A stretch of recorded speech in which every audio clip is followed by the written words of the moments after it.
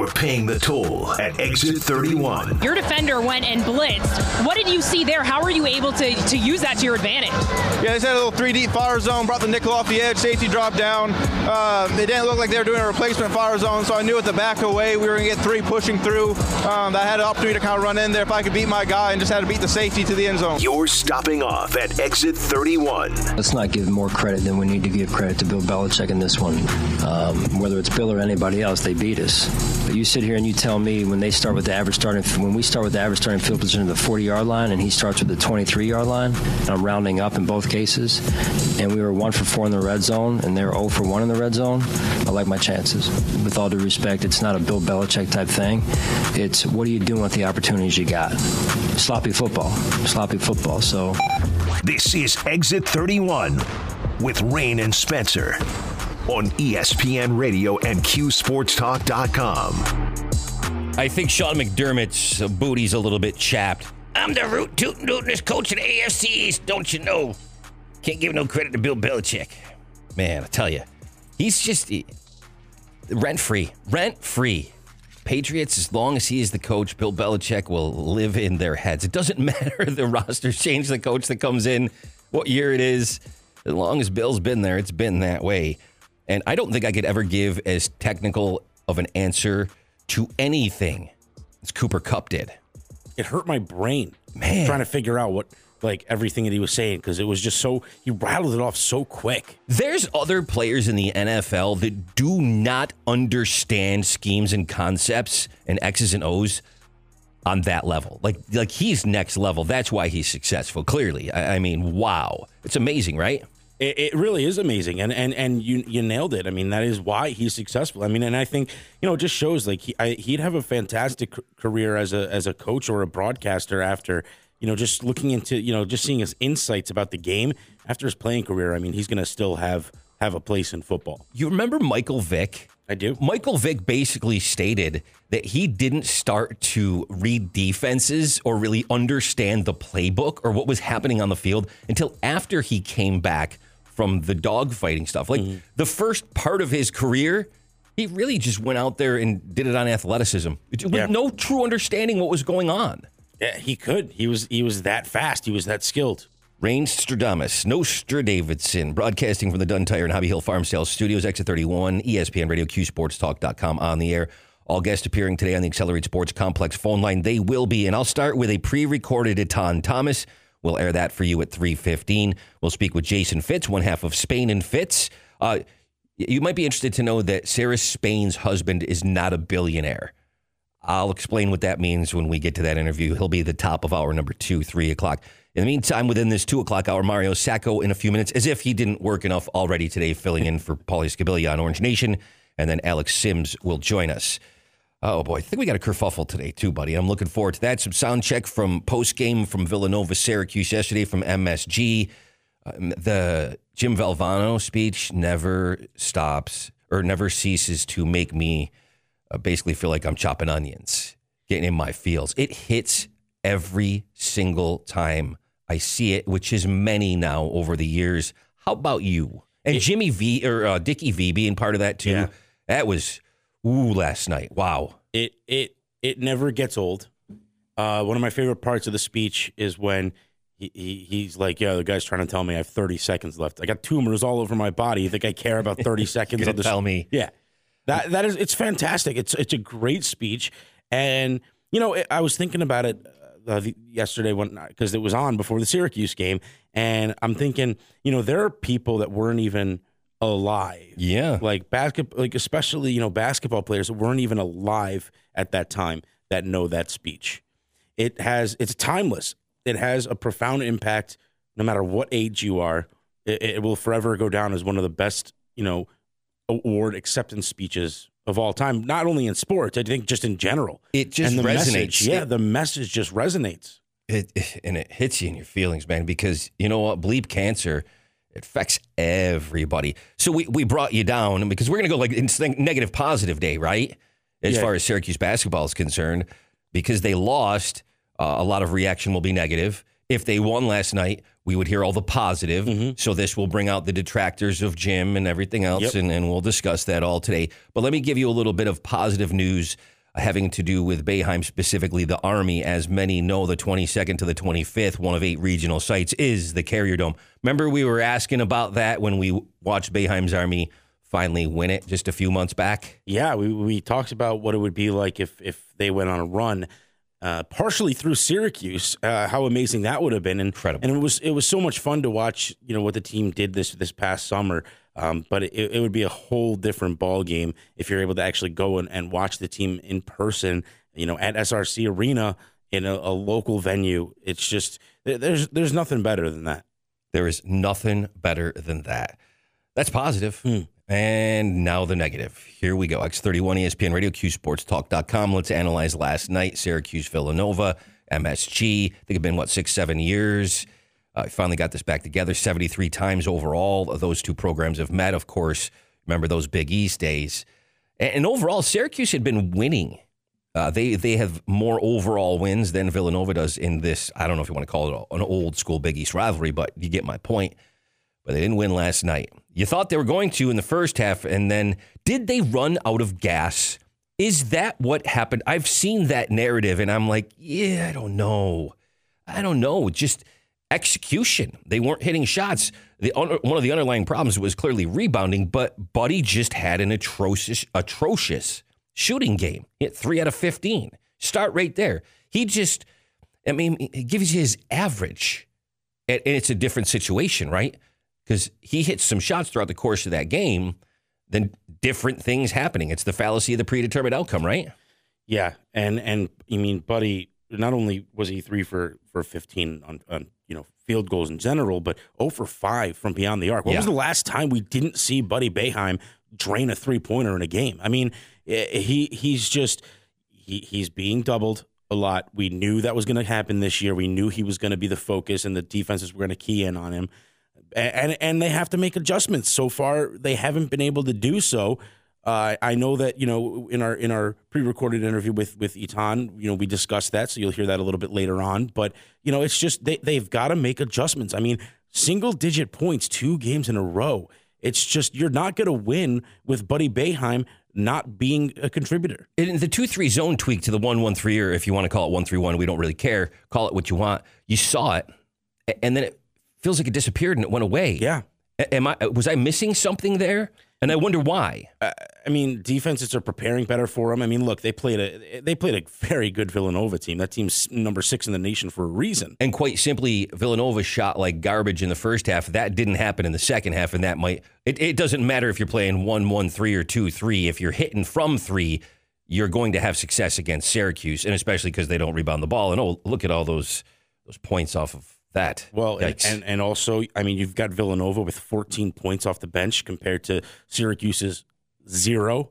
You also have something addressed in postgame, by the way. We don't have much depth. 13 3-pointers for Villanova. You're giving up the 3 ball. And that's a very, very quick and easy way to get down by a lot of points. Cuse has got Georgetown on the way, then it's Lehigh, then they play Cornell, and then I think it's Georgia Tech after that.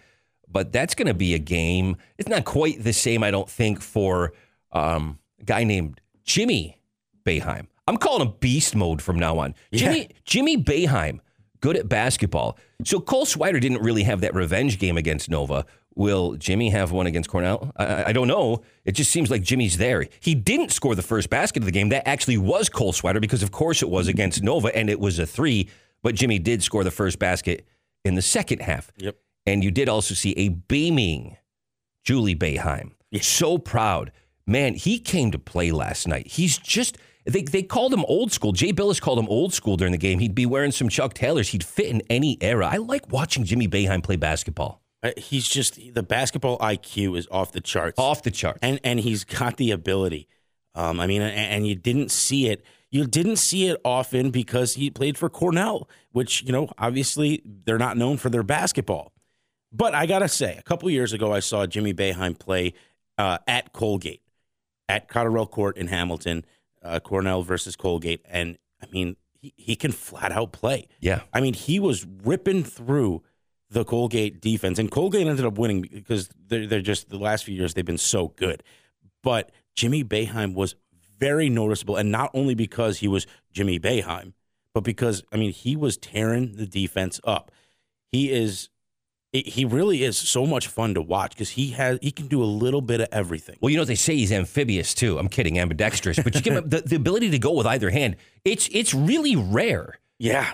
And you can't really tell the difference. He's comfortable and going off the glass too. That was kind of the reference to the old school, and high off the glass too. Yeah. And then of course you saw some other guys that couldn't make a basic layup. Like Jesse Edwards was struggling with that. Jay Billis was talking about that too, and I kept noticing. I'm sure you did. Anybody watching the game is just go up. Just go up hard and strong, straight up, and finish. But as he gets stronger and bigger, that's just something that he's got to improve on that is correctable, correct? Yeah. It definitely is. It definitely is. But I just think he's been such a good addition to this lineup. And he's been pretty consistent this year. Again, I think... last night, again, it comes down to rebounding. Rebounding. Was that a bigger issue than the fact that Buddy had an off night? Rebounding is the number one issue? It's a combination. Look, they've got to make adjustments and figure out a way to get Buddy some better open looks, which is going to be difficult the rest of the way because teams are going to key in on him. But, second chance opportunities. You gave up 27 offensive rebounds. You cannot do that. You had 11 offensive rebounds yourself. You get absolutely destroyed. Wait. You said, what was the word? Rebound? Rebound. Rebounds. Yeah. Rebound. You know what that is, right? You go up and grab the ball off the rim when it comes off, and then you grab it with two hands, and you come down with it, and that's considered a rebound. So they got more of those than we did. I'm not 100% sure if everybody heard that. Let me explain that again. You go up and grab the ball off the rim when it comes off. That's a thing. And then you grab it with two hands. Okay. And you come down with it, and that's considered a rebound. So they got more of those than we did. They got a lot more of those than we did, defensive and offensive, and you combine that, the differential was 57-36. Reminiscent. We talked about this before we jumped on the air. I'm like, wait a minute. Remember Pitt, North Carolina? I swear we've had, it's like I'm having deja vu. We've had this conversation. Here's a recurring theme. Yeah. They got dominated in those two games, couple of others. They sort of corrected the issue enough to win some games, but ultimately, I heard Jeff, who has joined us from Inside the Loud House before, and of course, he's usually in the chat at QSportsTalk.com, mention, and we had this conversation last year, fatal flaws. That term is back again. And you know what? It's rebounding again. It is rebounding again for this team. How do you fix the problem, Spencer? Channel your inner Jim Boeheim. Well, I was going to say you go up. Oh, wait, hold on. You go up and okay, go on. I got you. Yeah. You go up and grab the ball off the rim when it comes off. Two hands. And then you grab it with two hands. Right. And you come down with it, and that's considered a rebound. So they got more of those than we did. Well, you're not going to win against anybody, let alone the number 6 team in the country, giving up 27 offensive rebounds. Are you going to change anything because of that, Jim? Use the backboard. With the last game, we played a pretty good rebounding team, and it was even. So I'm not going to change anything. We have to rebound better. But you have to change something, Jim. Jeez, it didn't work for that one game against Villanova, who was the 6th-ranked team in the country. You ready for that conversation? I can't wait. He never changes anything. Does the same thing over and over again. It's been 2-3 zone for 40 years. Blah blah blah. Oh my goodness gracious! They got beaten by a better team last night. At the end of the day, we see the issues and why that happened, but that's exactly what happened. It doesn't mean they're not going to win games. There is a path. Say to 9-4. I was reading the 5 takeaways from Mike McAllister, who we had on the air with us on Monday, talking about that. And I brought the schedule: Georgetown, Lehigh, Cornell, and then Georgia Tech. Win those, and you're 9-4. You're 5-4 right now, heading into the 2022 calendar year. So it's all right. We'll be okay, and have a little bit of faith. 2-3 or 1-1-3, whatever it is. It does confuse and confound a lot of teams, especially when you get into the tournament. Let's just get there. Let's get there. But you have to get better every single game. That's the stock answer you're going to get from Jim. It turns out, though, say what you want, like him or not, he generally ends up being right about these things. Hence, 46 consecutive winning seasons. Yeah. I'll give him a pass. Mario Sacco's next with News Channel 9. He'll join us on Exit 31, ESPN Radio, and QSportsTalk.com. You're stopping off at Exit 31. Oh, my God, you're amazing. I've been so thrilled with how you're doing. This is Exit 31 with Rain and Spencer on ESPN Radio and QSportsTalk.com. Even though Mario Sacco's been a busy man filling in for Paulie Scabilia on Orange Nation and up in here last night with postgame, and even though he somehow typoed burnouts in a text to me the other day, I'll let that slide. Mario Sacco, News Channel 9, back in here. This dude, he's gone from getting off the air at 2, he's already got lunch and taken this call to come on the air. So please, take us through the overreaction that I'm sure you heard last night in postgame. Wink, wink, nudge, nudge. I know you did. And all that's out there based on this loss. It's ridiculous. And yeah, I'm an apologist and a homer, but Mario, come on. It's one game. We lost to a better team. I'm surprised you guys still know my name. It's been a while since I've gotten to talk to you, but beside the point. Who dis? No, I mean, we took a bunch of calls today that, not necessarily the world's caving in, but there is concerns with, you switch up a defense and you give up 27 offensive rebounds. And you see it and I see it. And Jesse, you're taking your big guy out of the corner. He's jumping to the corner and, you're not going to give up 27 rebounds every game. And obviously Villanova, they were the better team last night, but with 6 minutes to play, you're within 2 possessions against the 6th-ranked team in the country. So there has to be some good things that you can take from that game. You got your leading scorer has scored 6 points the last 2 games. How do you fix that? These are questions moving forward, but all in all, you're a 5-4 basketball team as you head to Georgetown. So did they go away from the 1-1-3, or was it just my imagination, and why? Why did they tweak? Why did they go back from the tweak that they made that had been successful for a couple games? You saw parts of it last night, and they did it at times. In the first half, though. In the first half, though, not in the second. I don't know if they saw what Villanova was doing differently, what Jay Wright, Gillespie was getting a little bit more open looks in the second half and hitting them. And all of a sudden they hit those 3 threes, and it's like, oh, boy, what's going on here now? When you look at that game, what's it come down to, guys? You got to score on the offensive end no matter what. You held a Villanova team to 67 points. You only scored 53 in a basketball game. You got to score it, and where that scoring has to come from, you mentioned Jimmy played fantastic, 10 of 19 from the field, but Buddy going 3 for 15, Cole Swatter having an awful game, Joe scoring 11 points. If you want to take the pressure that Buddy is getting defensively off his shoulders and force teams to play you more, Cole's going to have to start scoring, putting the ball on the deck, being able to score. Jesse in the second half played great. First half, he left a lot of meat on the bone. Yeah. Mario Sacco joining us here on Exit 31, ESPN Radio and QSportsTalk.com. Rain and I were speaking a little bit about Buddy and the fact that he's being keyed on. You mentioned, of course, back-to-back games with only 6 points. I mean, what do they have to do at this point to be able to get Buddy some open looks? I mean, what do they have to tweak? What other looks can they get him? Because, I mean, you're not going to win games with your best shooter not shooting well. Did you guys ever have that annoying kid in gym class that would just, pester you or whatever? That was me. That was me. You just wanted to have fun, and he's playing up in your face man-to-man defense, and not really playing the principles, so to say, of a man-to-man defense, and that's what Buddy has right now. These guys are playing, they're not sagging off him. They're not helping out. I'm going to be glued to Buddy Boeheim for the game, and we're going to force the ball out of his hands. Now, I say that. Last night I thought Buddy got a couple of good looks. He just didn't knock them down. What more can they do? I've seen Coach Boeheim run a lot of curl action for Buddy, trying to get Buddy into the middle of the lane and use his size over these guys that are guarding him. Obviously, it hasn't worked over the last couple of games. But on the flip side, guys got to be able to score when, off the dribble, and Syracuse has a tough time doing that. If it be Joe, if it be Cole, guys haven't been able to break down their guy one-on-one when they're guarding Buddy so closely. The only guy able to break down this guy one-on-one last night was Jimmy Boeheim.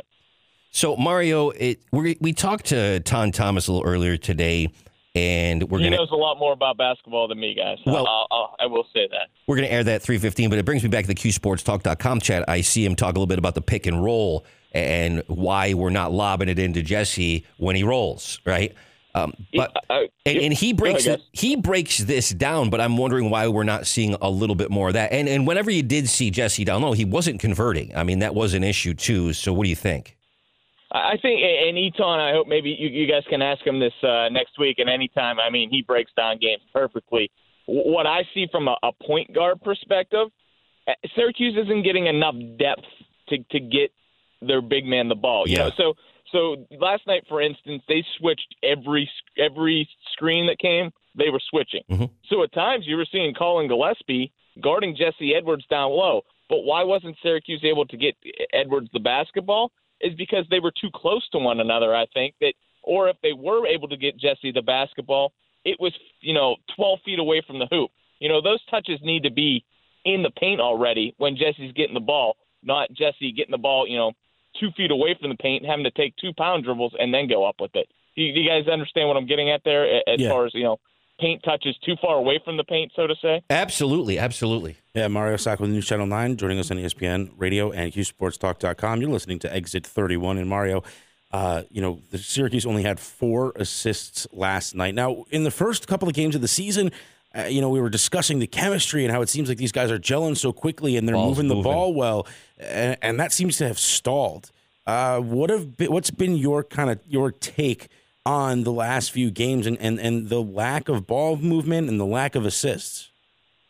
That's twofold. One, SU hasn't been able to hit shots the last couple of games, guys, and that's taking your assist number way down. Buddy Boeheim, for instance, you tack on 10 more points, and you're throwing on pretty much 4 more assists, if it be from a Swider or from Joe Girard. Ball movement has been a problem. And I asked Coach Evans last night on the postgame show, why aren't we seeing ball movement out of this basketball team? And I reverted it to, when I think of ball movement and an offense that moves the ball crisply, taking Villanova out of the picture because they were kind of a perimeter-oriented offense and moving it around the perimeter, you get a lot of inside-outside action. You're not seeing that with Syracuse. They're more of an outside, throw the ball inside every once in a while, and then reverse it from there. For SU to be successful, they have to be able to move that basketball quicker with their guards, and it hasn't happened. You've seen a lot of more ISO action, which we've seen out of Syracuse over these last few years with the guys they have. Other than ordering Chipotle, I don't think you've had a conversation in the last 24 hours that didn't center around Syracuse basketball. So let's flip to football. Sean Tucker, All-American, and your comments. Deserving, wholeheartedly deserving. I'm just waiting for that next tweet to say I'm pleased to be coming back to Syracuse is all I'm looking for right now, guys. Mario, I got one last question for you, and I know you're big. Right. I know you're big. This food is calling my name, guys. I'm kidding. Whatever you guys. What'd you get, by the way? Yeah, what'd you get? So I mix up a bowl, but I get half steak, half chicken. Okay. With sour cream and then the hot stuff on it. Oh, that sounds good. All right, forget it. I don't want to talk about the question. I just want you to bring the food over here. Shoot, answer. Share. Any more time I can take up of Alex, that's the main plan. Oh, wow. Okay, we're pushing Alex Sims off. I kind of like that. I like that. Shots fired. Listen, the MLB lockout is here. I know you're a big baseball guy. We've talked about how Sid Bream and the Braves have broken your heart. You hated to see them win the World Series. But when are we going to play baseball again? Because this is ridiculous what's going on. It is in a bad place right now. And I don't think this gets resolved in time for spring training to start. They've made no progress on anything. You might be playing baseball come July, the way things are looking here. And everyone says, if it gets done by a certain date, I think it's by March or whatever, that they, still could play. They're so far off, it's not even funny with, negotiations and everything. And, Rob Manfred's a Cornell guy, but it's not looking well on either side. When you're throwing out these ridiculous contracts and what's being, signed in baseball these days. There's money on both sides of the table. Come to an agreement. It's not like you're talking about for us. Hey, when you go and negotiate a salary, hey, can I get an extra $1,000 on my salary? And the boss tells you no. There's millions of dollars being thrown around, and the money's there. It's just learning how to allocate it. It just seems ridiculous that it's millionaires fighting with billionaires, and you're pricing fans out, and you wonder why the game continues to lose popularity. And that's just one of many issues that they have. Continue. For you to take a family to a ballpark, I remember going to Pirates games, and that's what you did in the summer. We would go to 10, 12 Pirates games. To take my family to a game now, barring the Syracuse Mets have outstanding family-friendly stuff, but to go to PNC Park, I'd be spending, $100 at a clip. Triple that in Yankee Stadium. To go and watch them. Yeah. So, it's unbelievable. All right, well, go eat your lunch. You earned it. You've done a lot. We appreciate you. Thanks, guys. It's great to talk to you once every month. Well, we took, you little Thanksgiving, you take a week off. We've missed a couple. We're back in next week, same time. Let's do this again, Mario. And no more typos to me in text, all right? Hey, I'm just trying to be like Tony Stewart and Jeff Gordon. NASCAR burnouts. That's what he meant. Mario Sacco, News Channel 9, Exit 31, ESPN Radio, QSportsTalk.com. All right, he delayed Alex Sims enough. She'll be on the phone in a minute. This is Exit 31 with Rain and Spencer on ESPN Radio and QSportsTalk.com. We are now joined by Alex Sims of WSYR. Her New England Patriots, as much as it pains me to say this, are the number one seed in the AFC right now. You're exasperated, and Glue Guy's over there just, Yeah, but that's my team. That's my team. He's not getting any mic time today. Alex, what's your assessment of the Bills versus the Patriots and your team squeaking out a 14-10 win to take firm control, not only, again, of the AFC East, but of the AFC? Yeah, what a game, guys. First of all, my issue with the Bills right now is that they're not owning up to this loss.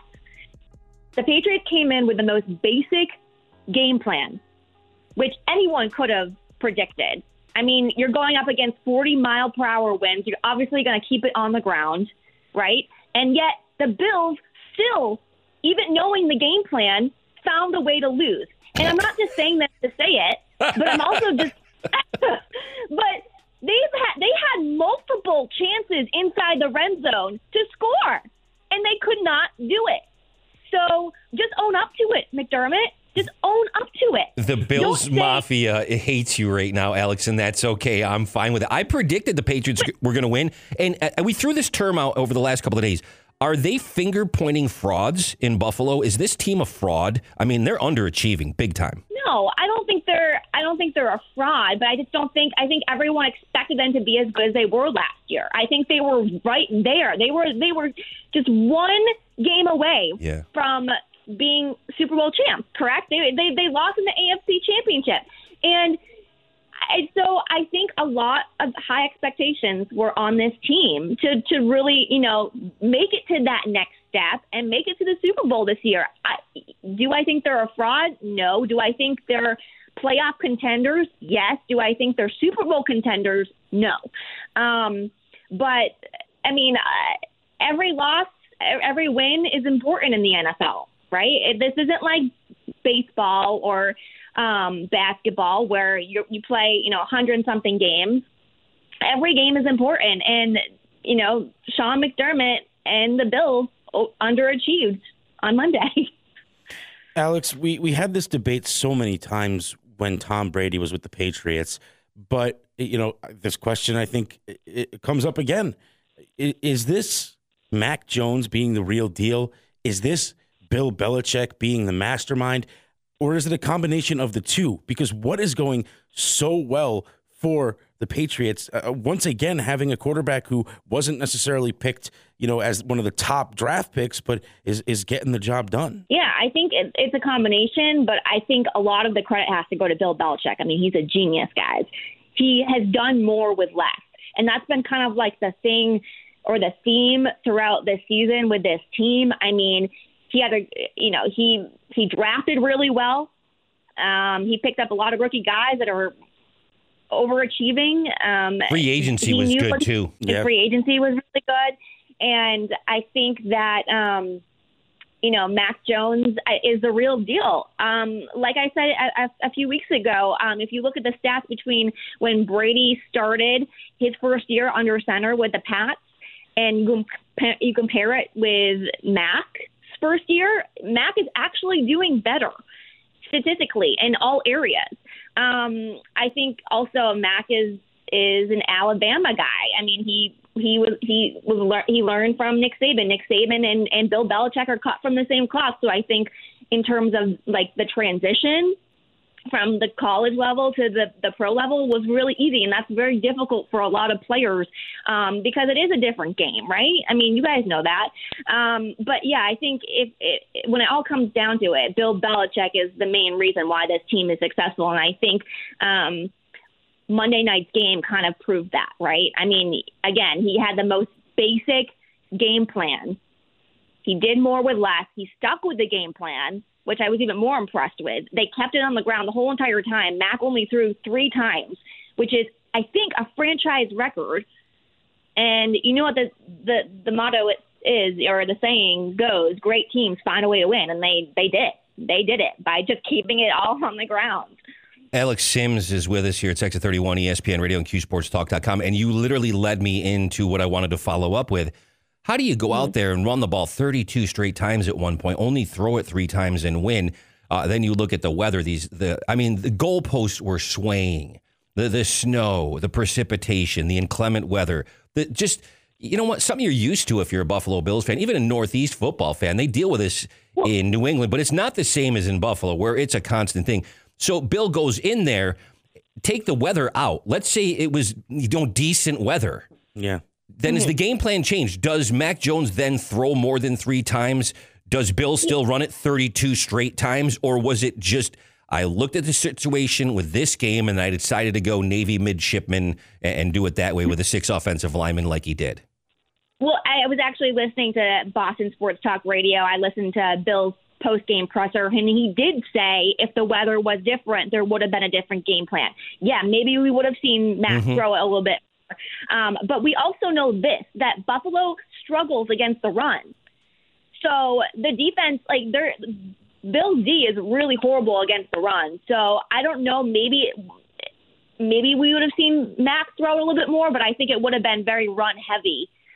Just for that case alone. Well, New England's defense is also very good, and Buffalo has their struggles running the football. That's just the cold, hard facts.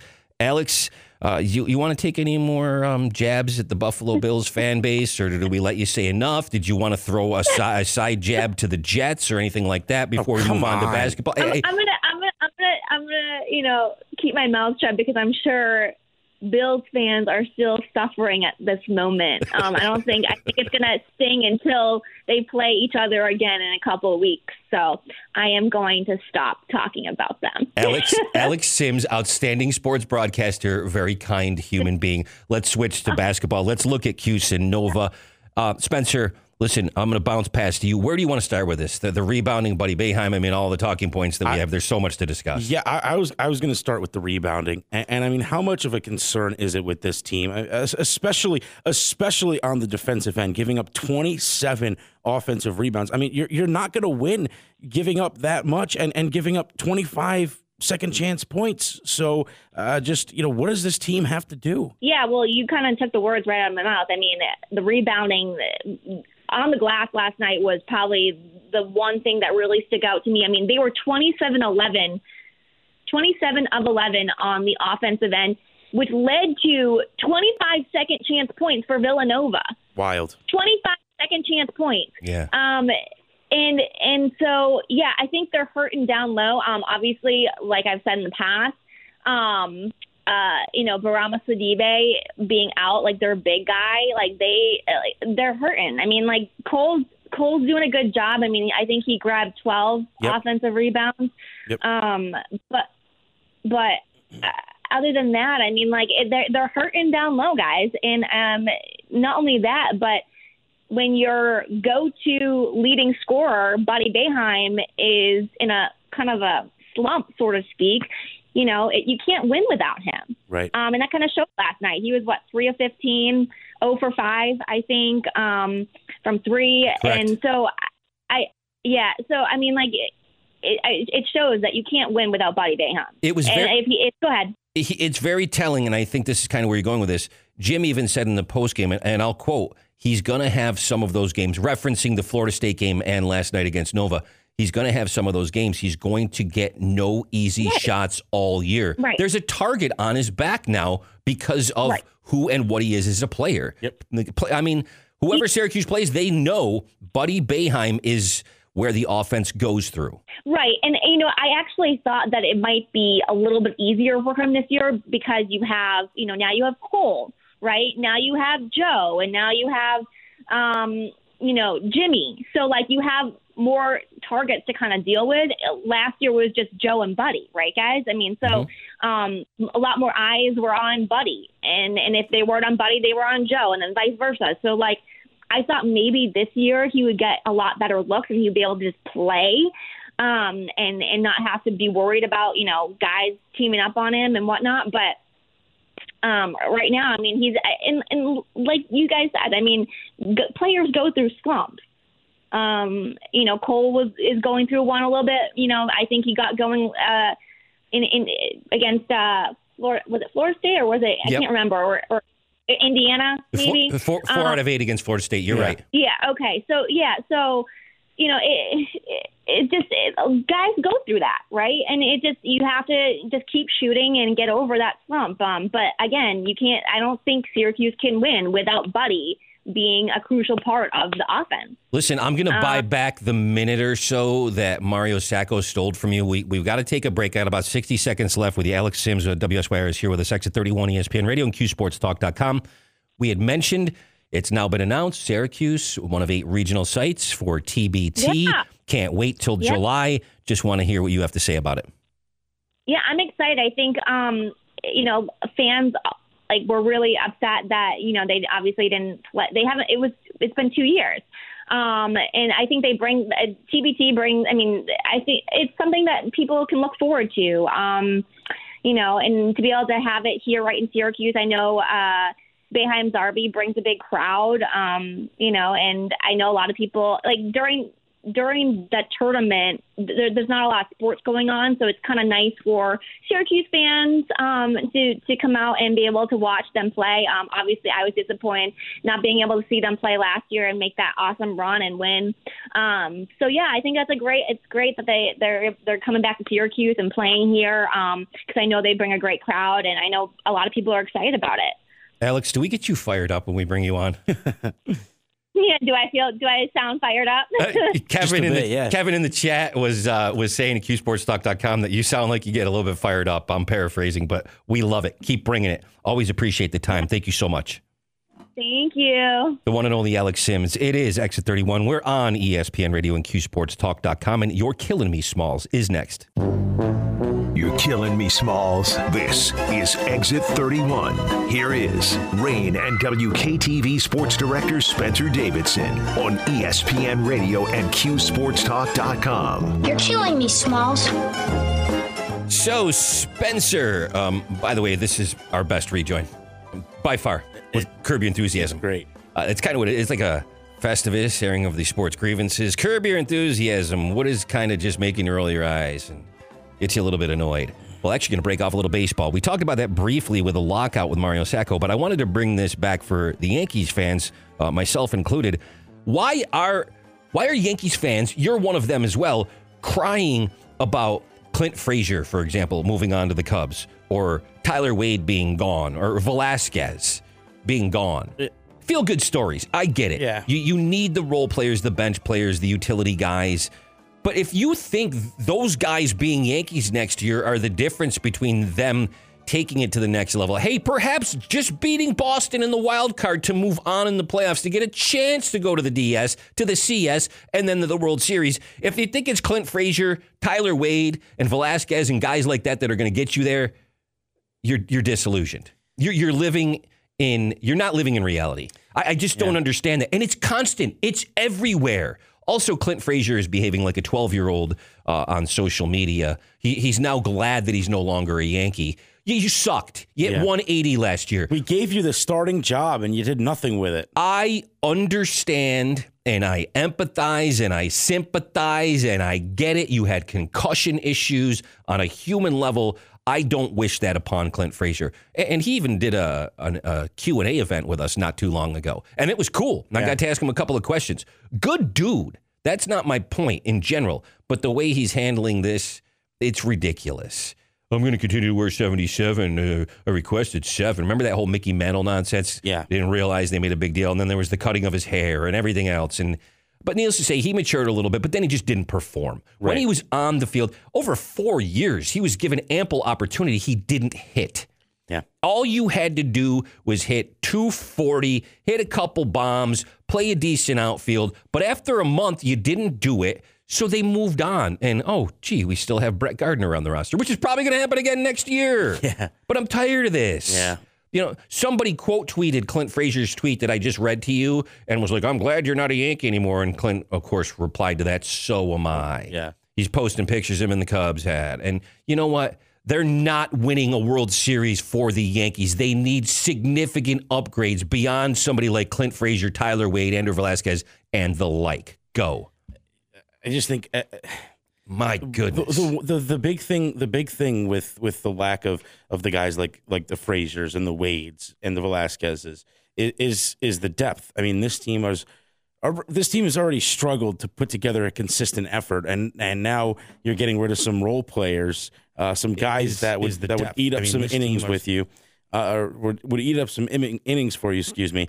And the Yankees have had trouble staying healthy. I mean, even Clint Frazier himself has had trouble staying healthy. But you would put a Tyler Wade in there in certain situations, especially if you needed a base runner. Andrew Velasquez had that stretch where he was fantastic for the Yankees. And Rain, like you mentioned, it's the feel-good story with him growing up a Yankees fan.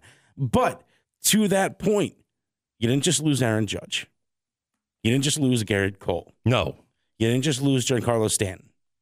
Can I get a witness? I mean, with Clint Frazier, you mentioned it. If you just hit a little bit, you'd be fine. I mean, look at Joey Gallo. The dude was hitting sub 200, but he had 30-something bombs, and you don't even think as much about that. Gold Glove outfielder. I still don't know if he's the answer for next year for the Yankees. I can't deal with a guy hitting 190 or 185.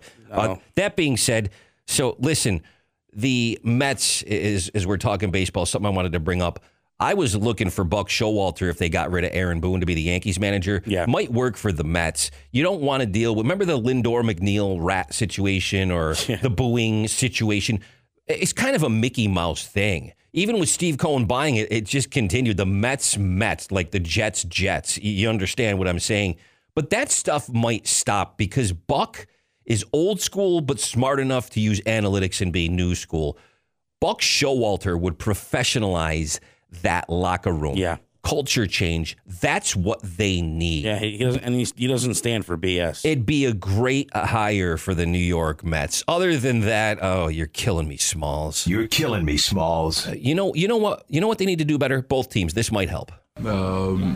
You go up and grab the ball. Wait. There's no rebounding in baseball. There's no crying in baseball either. We're going to come back. Jason Fitz coming up at Exit 31, ESPN Radio, and QSportsTalk.com. This is Exit 31. In about an hour, I'm going to away 20 grand. What, are you going to bet on the Knicks? I'm sorry. I mean, how often? Oh, man, nobody thinks that's funny? Exit 31 with Rain and Spencer on ESPN Radio and QSportsTalk.com. We jump in here with Jason Fitz, one half of Spain and Fitz. Sarah Spain is who I'm referencing. Fitzy, her husband is not a billionaire. I heard that conversation a night or two ago. I wanted you to tell us a little bit more. And there's something about a tattoo on your forehead for like $250 million. Can you explain? Yeah, well, so according to the worldwide interwebs, which is always right about everything, Sarah and I are married, according to one site. Instead of radio partners, apparently we're life partners, which really becomes confusing because she's, reportedly also, according to the internet, that's never wrong, married to a billionaire. So I figured since that meant she must have divorced Brad, that she got half a billion in the settlement. And then, the minute I divorce her, I get half of that. So I told her if she wanted to write me a check for $250 million, I'd gladly just forehead or tattoo "I love Sarah Spain" on my forehead. Like $250 million, I think I'd be getting a deal by doing that. By the way, like I would have done it way cheaper than that. So joke's on her. So while we're talking about Sarah Spain, though, she's a Blackhawks fan, Spencer, and it hasn't been going well against yours and my favorite team. Please form a question. Yeah, I mean, has she come in and been a little bit salty the last few days? Being that the Rangers have taken down the Blackhawks in back-to-back games? Yeah, well, the thing of it is with the Blackhawks, the funny thing is when we first started working together, the Blackhawks were coming off of a pretty good run, right? So yeah. She was pretty quick to remind me that the Blackhawks had more Stanley Cup titles than my Predators at the time had, which is still the truth because we don't have any. But it is alarming how that has quieted down over the last 2-3 years. And I've called her out on it a few times on air, and she's like, I don't know what you're talking about, And she just basically denies everything until they're really good, and then she'll acknowledge it again. And let's face it, because she's smarter than I am, I'm not going to argue with her about it. Jason Fitz is with us here, one half of Spain and Fitz, Exit 31, ESPN Radio, and QSportsTalk.com. All right, let's stop right there with the shenanigans, and let's get the unbiased, non-homer Q's take. Nova, number 6 in the nation, Syracuse last night. Buddy Boeheim really struggled shooting. Rebounding was a huge issue. And I know you had the night off last night, but I'm sure you followed along because you knew you'd be talking to us today. What were your observations? Yeah, well, a little bit of that is a statement to Nova, which, by the way, we're early in the season. Well, I think we just lost him. I think we just lost Jason Fitz completely. I don't know if the phone call dropped. You there? Fitzy. Hello, Fitzy. No Fitzy. No Fitzy? We absolutely lost Jason Fitz on the phone. We're going to have to get the glue guy back in the studio to dial him back up. We dropped the phone call with Jason Fitz, so we'll stall for a brief moment while you redial him. In the midst of our unbiased non-homer Q's take, that will allow me to give you some breaking news right now. We were just informed moments ago, Benny Williams will be on the phone calling in just a minute or two after 3:30. So that's a conversation we're going to have. Etan Thomas is coming up next. So we're going to go back to back with a big from the past who has been part of those Big East battles. Yep. And then Benny Williams. I think we're locked back in with Jason Fitz right now. The phone call dropped. Continue your unbiased non-homer Q's take, Syracuse Villanova last night. Yeah, we're going to have to find somebody else who can step up in those moments. And that's the difficult part of it. I don't know where you guys lost me, but I will say that it's such a wildly unpredictable year in college basketball as well that, Villanova is a very good team early on this season. But the real question is for the first third of the season, are teams developing in a way where they can find other options that can save them when their stars aren't playing to their best? And that's what I think Syracuse is going to have to figure out. I'm not pressing panic on any 500 basketball team yet, but I will be in 3 weeks. And, we've spent the last couple of weeks watching more college basketball than anybody can imagine because it's like playing catch up when you finish college football season and you got to get to college basketball. And the amount of up and down that we're seeing in college basketball is problematic for everyone. So the teams that figure out how to navigate those waters are going to be the ones that survive. I think Syracuse is going to be fine. But last night was emblematic of the problem that they'll have if they can't get somebody else that steps up. Fitzy, Bills versus Pats on Monday, and the Pats are now in firm control of the AFC East and the first seed in the AFC in totality right now. Are the Bills frauds? There's a very good chance that after this coming Sunday, the Buffalo Bills could be only one game above 500. I mean, this is a very, very different Bills team than we thought coming into this year.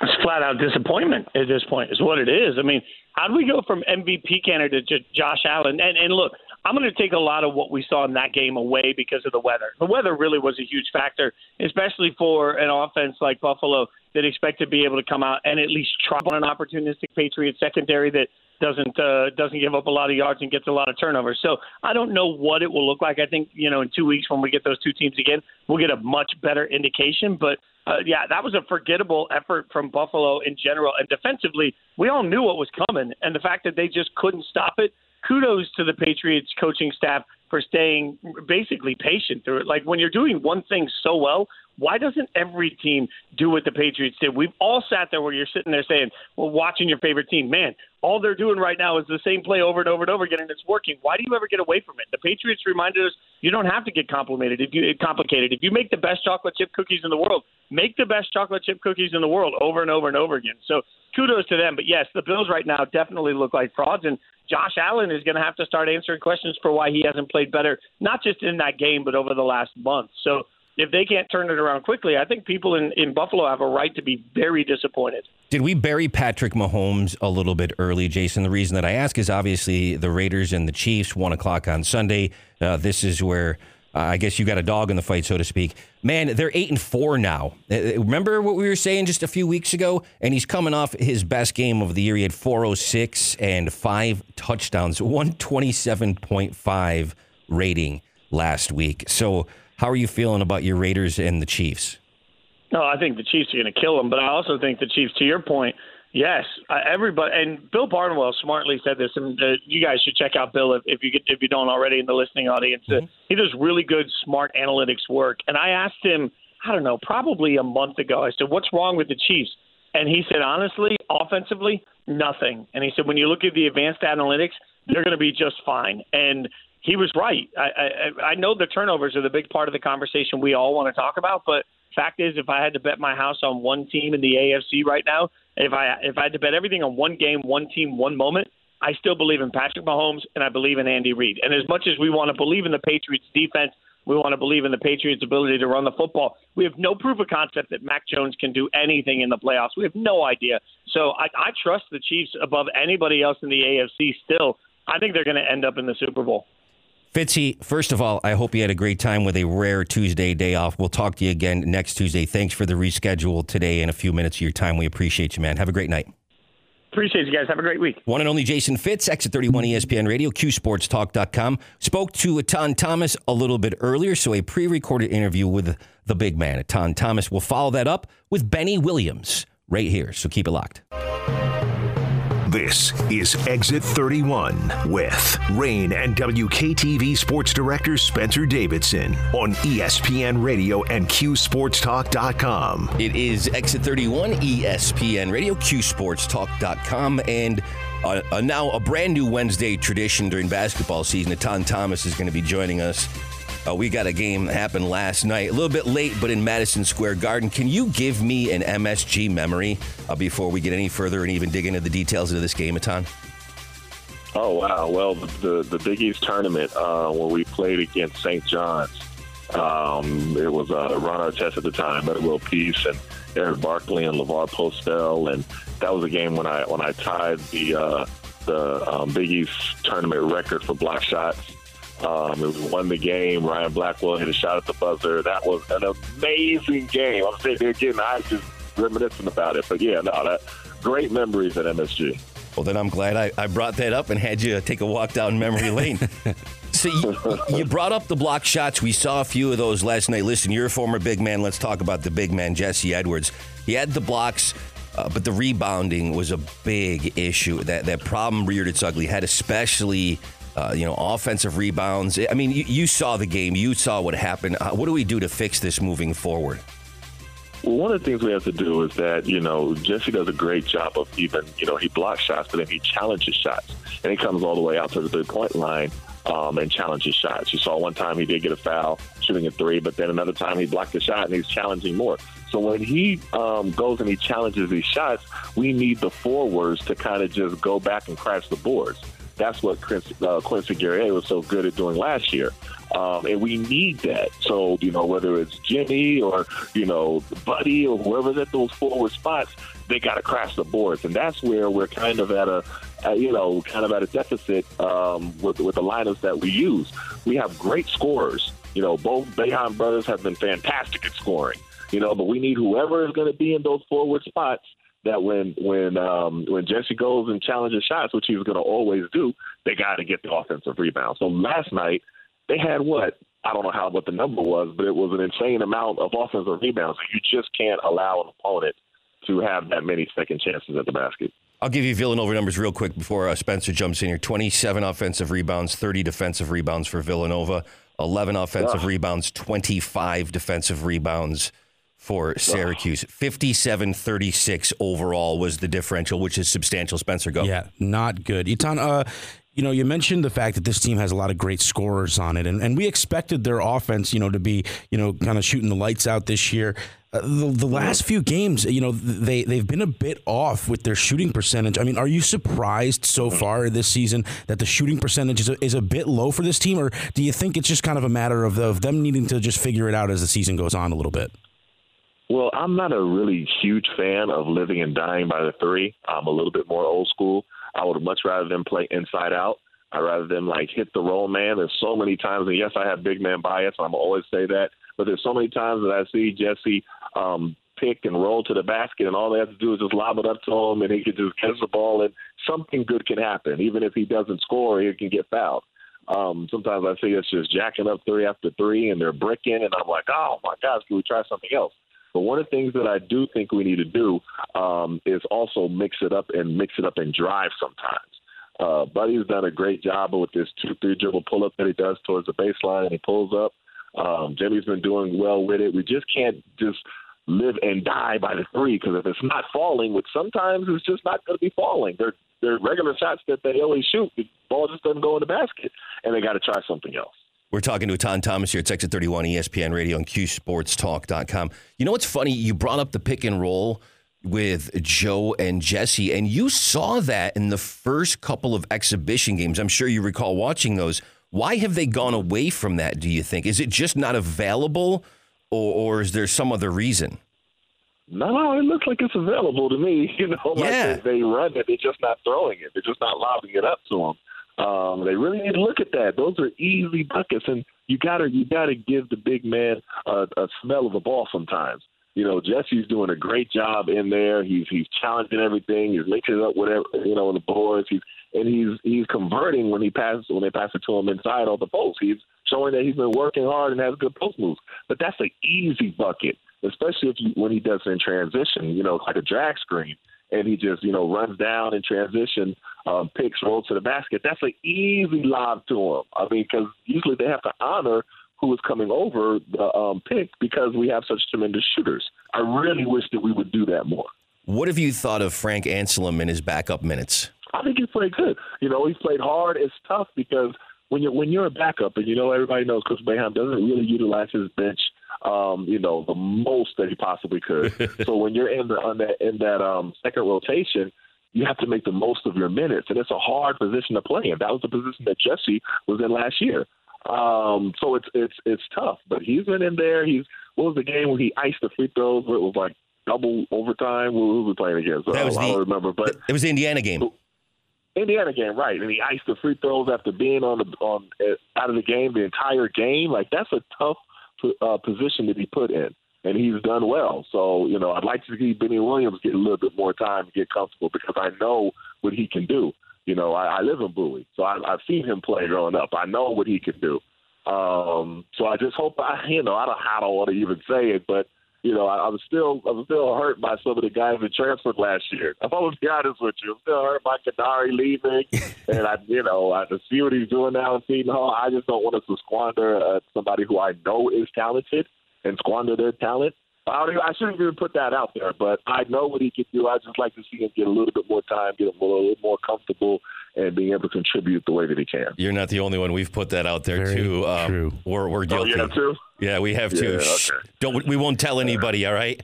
All right? All right, we'll keep it between us. That's right. Spencer, what do you got? Talking with Eitan Thomas here on Exit 31, ESPN Radio, QSportsTalk.com. And just what's kind of been your analysis of Cole Swider and his fit on the roster this year? And, to me, I was surprised he didn't have a bit of a bigger game offensively last night. He did have 12 rebounds, but, especially knocking down the three very early in the first half and then only getting 5 points. I was a little surprised against his former team, but just what do you think of his fit on the roster so far? I mean, it's a lot to play against your former team. You have a lot of emotions. He's trying to do everything too hard. He's, what I mean?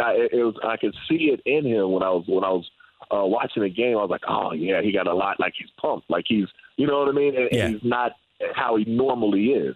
And it's tough. It's tough playing against your former team because you want to do so well to show them that they made a big mistake by not, you know what I mean? And it's a tough position. But he's been a pretty good player. You know, the thing is with 3-point shooters, sometimes the ball's just not going to go in the basket. They're doing everything normal, but, you know, we've seen him get hot. We've seen him play hard and his grit and everything like that. So I have all positive things to say about him.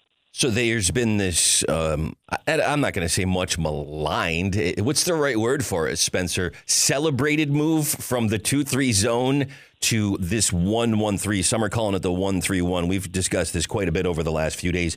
You saw it. Right. They started with it, but did they go away from it in the second half? It looked like they did start to deviate from that a little bit in the second half. Give us an analysis in what you've seen in Jim making that adjustment. And one thing we brought up, we talked about Jesse earlier, is, listen, in the back line, he's got a lot more space on the court that he's got to cover, you know, sideline to sideline to close out on shooters, and that's tough for him.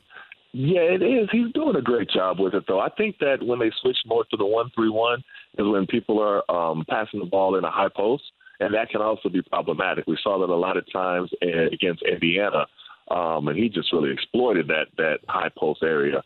I'm terrible with names, but it was Dale Davis' son. You know what I'm talking about. He just did a fantastic job. Mm-hmm. But that's the area of the zone that people want to try to get to. So to change and shift to a 1-3-1, it throws people off because then you have a man there. So I think it's great using both defenses. You know, but I think that it just depends because, you know, now the college game, you have a lot of players that, you know, a lot of teams that live and die by the three, just like we are this year. You know what I mean? Absolutely. And they're shooting a lot of threes. So if somebody's going to reverse the ball to go throw it to the high post and then reverse it from one side or reverse it to the next, usually they're going to be wide open, especially if they skip pass. So you have to switch a little bit. So I got to give Coach Boeheim his props where he's adjusting a little bit. You can't run the same exact thing because people are going to start picking it apart if they have a team full of shooters. You know, we saw that. I don't want to bring up old stuff, but we saw that in that Colgate game. Yeah. And that was so painful to watch. So you have to make adjustments. So, you know, that's just part of the game. So Benny Williams, Etan, he's had a rough go of it early. And you've seen him sit next to Jim on the bench and what I like to call next to the principal in that chair. And that is an unenviable position for anybody to have to sit in. And I've watched it my whole life. The guy sitting there is going in and one mistake getting pulled out. I'm assuming you're familiar with that spot. No, perhaps of course. You've heard a few things. But is it really just a teachable moment? That's what Jim's trying to do. Talk us through what it's like to be that guy when you play for Jim Boeheim like Benny is now. I mean, I'll be honest with you, it's tough. It's tough to play that way. It's tough to play where you cannot, you know, you're thinking about making a mistake. And then that's usually when you make a mistake. You know what I mean? Or if you make one mistake, then you get pulled out and you never get a rhythm. I mean, it's tough. I'm going to be honest with you. It's a tough position to be in. And then that's where you just, you know, hope that the player can look towards the future and be patient as when things open up and players leave and players graduate, then they'll get their chance. So using myself as an example, that's the situation that I was in playing behind Otis Hill, who was a senior, and he was far better than me, far stronger than, you know, more advanced and everything like that. You know, so I had to just be patient. And when it was my time the next year, then I was able to come in. But it was hard to be in there and, you know, put in the game for a minute and a half to take it out. It's like you did everything wrong. It's a tough position to be in. So I know what Benny's probably feeling. He just has to be patient and you know, keep working hard and keep a positive attitude. That's all you can really do. I just wonder, like, if it's me sitting there in my head, how many F-bombs I could rattle off in the 30 seconds that Jim was talking to me. Spencer, we got time for one more, bud. Yeah, one more question for you. It's Etan, and you know, it goes to Buddy Boeheim, and just, you know, we knew that teams were going to key in on him this year. You're obviously seeing that, and so far, you know, especially the last couple of games, he hasn't really been able to get any looks. You know, single-digit points. I mean, is there any concern about, you know, the ability to kind of fight through the double teams and just, you know, whether or not he's going to be able to start getting going again? I mean, that's what happens when you play well. Yep. Teams start keying in on you. That's part of the game. If you're playing against Syracuse, of course you're not going to let Buddy get an open shot. That's going to be a point of emphasis.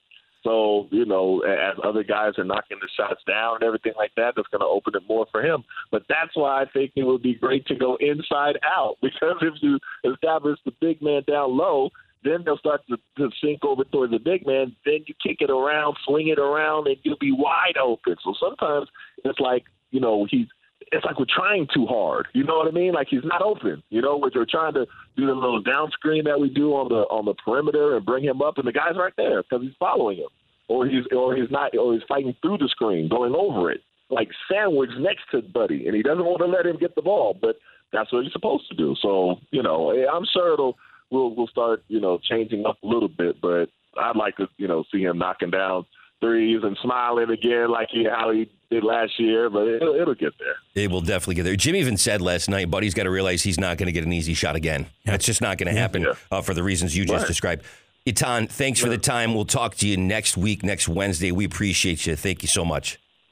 Sounds good. Have a good one. The one and only Etan Thomas, Exit 31, ESPN Radio, QSportsTalk.com. We're coming right back. Hang tight.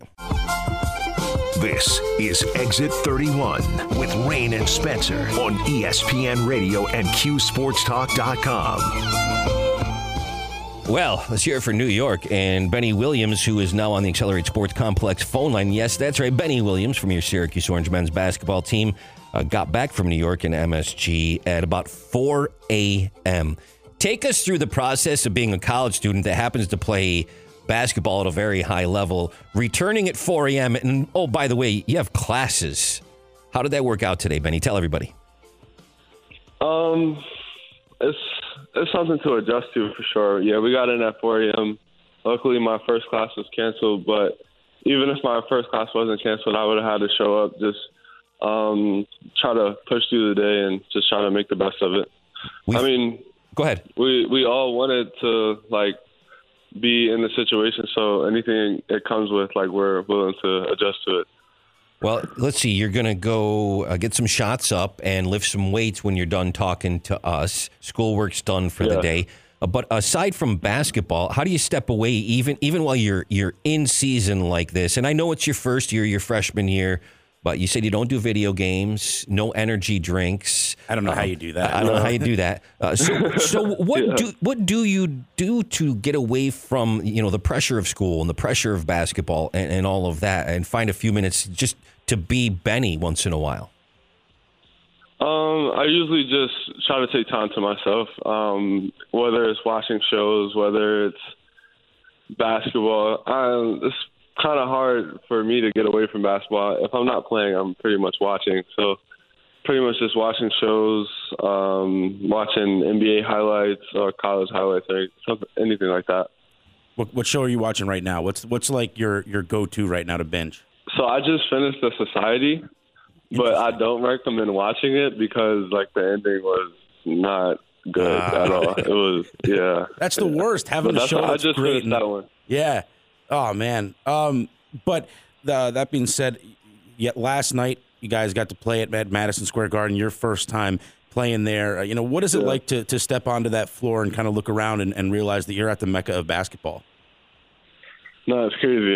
Just thinking about, all the history that's been there, especially, times like Melo playing for the Knicks, hitting game winners and stuff like that. And just think, we took the elevator up to the floor, and our grad assistant D-Nick was just saying greats have been in this elevator like Michael Jackson and people like that. Just aside from basketball, as many greats that's been through that building. So this is Benny Williams. He'll be joining us. Lock it in about 3:30 on Wednesdays. Exit 31, ESPN Radio and QSportsTalk.com. We spoke with Etan Thomas, and we asked him about you, and just seeing that you're only getting a few minutes here and there, and it's an adjustment to college basketball. And I've joked I'm a lifelong Syracuse fan, and you see every year there's a young freshman, and you get in the game, you get pulled out, and then you get that seat next to Jim.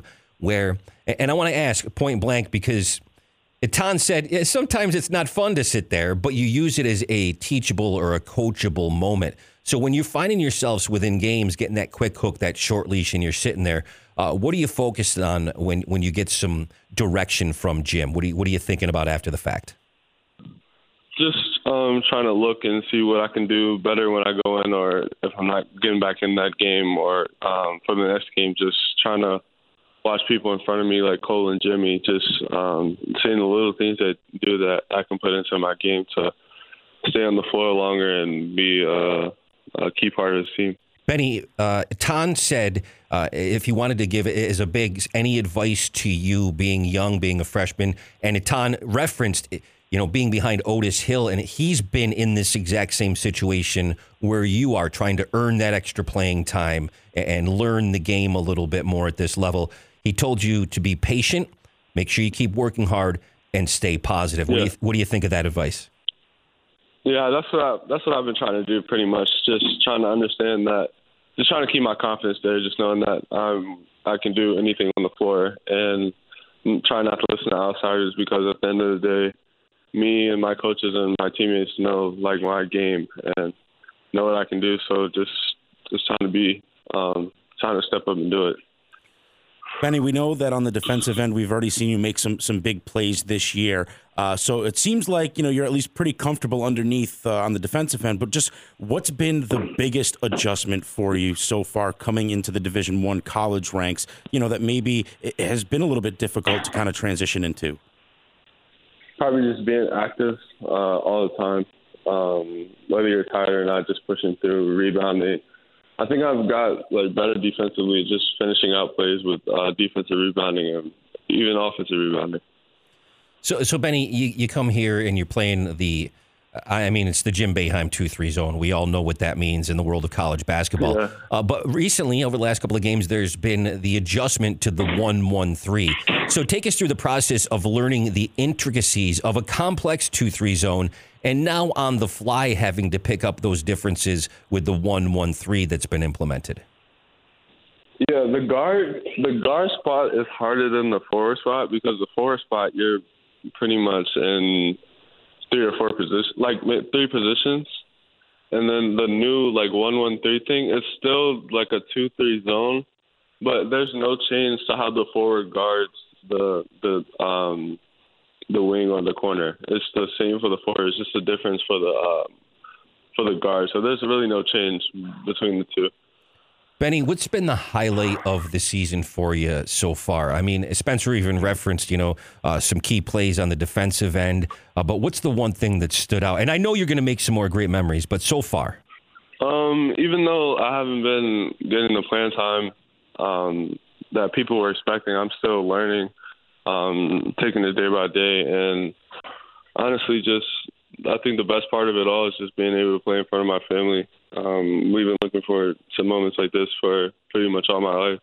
Yeah. So now that it's here, it's really cool seeing them on the sideline happy for me. This is Benny Williams with us here on Exit 31. It's ESPN Radio. We're at QSportsTalk.com. Spencer, I know you were just about to spit out a question. I'll let you ask yours first. I'll follow up. Yeah, I mean, just who have you been working the closest with? What coach has kind of been, in your ear the most and giving you pointers? And what's kind of the one thing that really stands out that they're trying to work on with you to improve as you kind of learn more about the college game?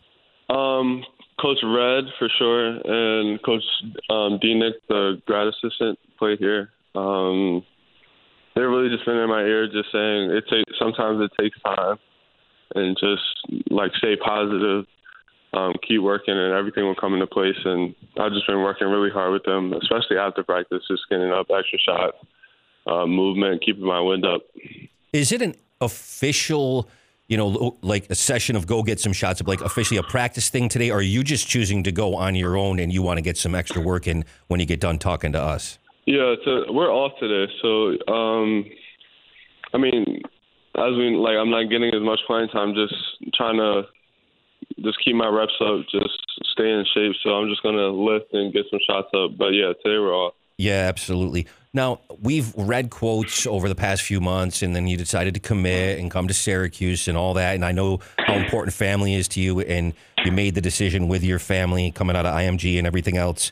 But I want you to update your answer. So, Benny, what made you decide to come to Cuse? Is it Coach Boeheim? Is it your teammates and getting to know those guys? Or is it just the dream school? Would you reevaluate or change your answer? No. Everything I said was still the same. Coach Red recruited me really hard. Wasn't too overbearing. Coach Boeheim, I mean, he's a legend and speaks for himself. He knows what he's talking about. Whenever he speaks, like, you have to listen. He knows what he's talking about. So, no, I mean, coaches were the same through the recruiting process as they are now, which I love. And there's nothing to hide about it. And I won't be transferring. So I want to quit any rumors of me transferring. Like, I will be here and I will fight through this, whatever this is. So yeah. The talent and the skill is there. We can all see it, Benny. Just keep working. Like Atan said, listen, he knows a lot more about basketball than we do. We can clearly see it's there. It's going to click. And we've talked about this over the course of the season so far. Listen, eventually we're going to get a Benny Williams breakout game, and then it's off to the races for you, Spencer. Yeah, I'm sorry. Absolutely. That's coming. That's coming. I want to be a little bit more lighthearted here and just, I mean, who's the funniest guy on the team? Who's the guy in the locker room that's joking around the most? It's kind of getting everybody going and lightening the mood, no matter the situation. Joe's hilarious. Joe's funny. His laugh. He has like a little kid laugh. And then Bull is never quiet. So whether it's talking about serious stuff or just joking around, I'll probably say Bull though.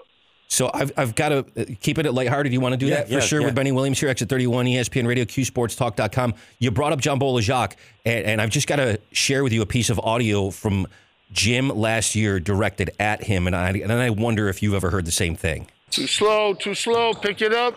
Use the backboard, please. You ever get anything like that from Jim during practice?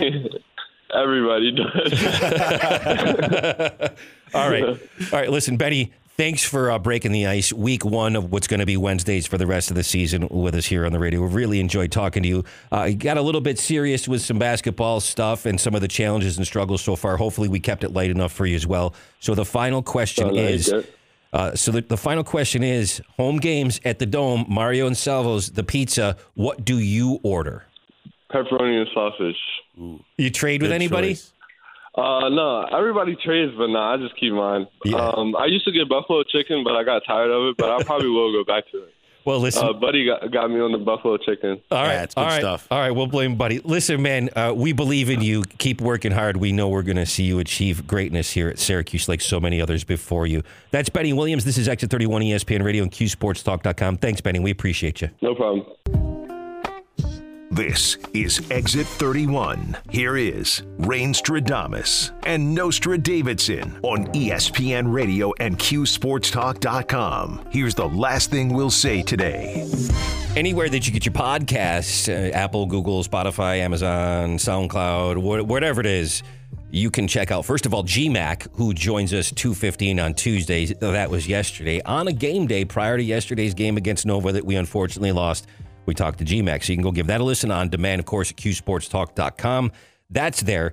And then moving forward on Wednesdays, 2:15 is when we're going to hear from Atan Thomas. And then at 3:30, we will be hearing from Benny Williams. By the way, I just wanted to point this out. I don't know if it snuck under the radar, but he made a point to bring up. We didn't even ask. Right. I'm not transferring. Just want to clear that up, clear the air. That's what he said. These struggles right now, I mean, what are we, 9 games into the season? He's going to have some moments this year. He said it himself. He's still learning. He's working hard. It's an off day. He's going into the gym to get better. I like his mindset. I like his attitude, everything that I heard from him. Listen, he's going to get better. You heard Atan Thomas say it, and we brought it up to him. Listen, I sat behind Otis Hill, and when it was my time, I kept developing. I kept working hard. What did he say? Patience, work hard, be positive. The dude is getting ready to get some shots in on an off day. I mean, he's committed. It worked for Atan. It's worked for others. Stay the course. Benny said, I'm not transferring. So plan on him being here next year. Yeah. It's really that simple. What other takeaways from either Atan or Benny did you have for today? It was great conversations. Great conversations indeed. I really like the insight from Atan about, really needing to use the bigs down low. And again, he's biased. He was a big himself. But it is interesting because, Buddy's not getting open looks. You gotta drive inside and kick out. I mean, we've seen Joe Girard do that a little bit and get some open looks for Jimmy Boeheim. I definitely think that you need to use, the forwards down low a little bit more.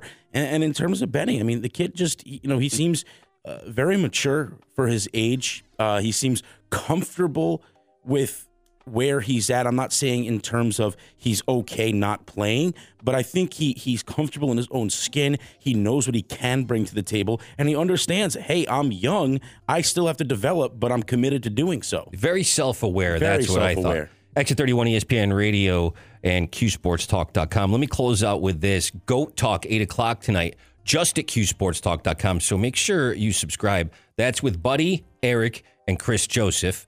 And, of course, Eric and Chris Joseph, Monday, Wednesdays, and Fridays at 10 a.m. That's the Devo Show. But tomorrow, it's also those Q&As are going to get started. So Jimmy Boeheim at noon on Thursday, Joe Girard Thursday at 8 o'clock, and Coach Boeheim Thursday at 8:30. Oh, and DC is going to host a watch party on Saturday at noon. You know, you got that Georgetown game. You're going to get on the block. Brent Axe is up in here in just a couple of minutes. Have a great night. We'll see you tomorrow at 2 o'clock. It is Exit 31. Once again, ESPN Radio and QSportsTalk.com. Be well.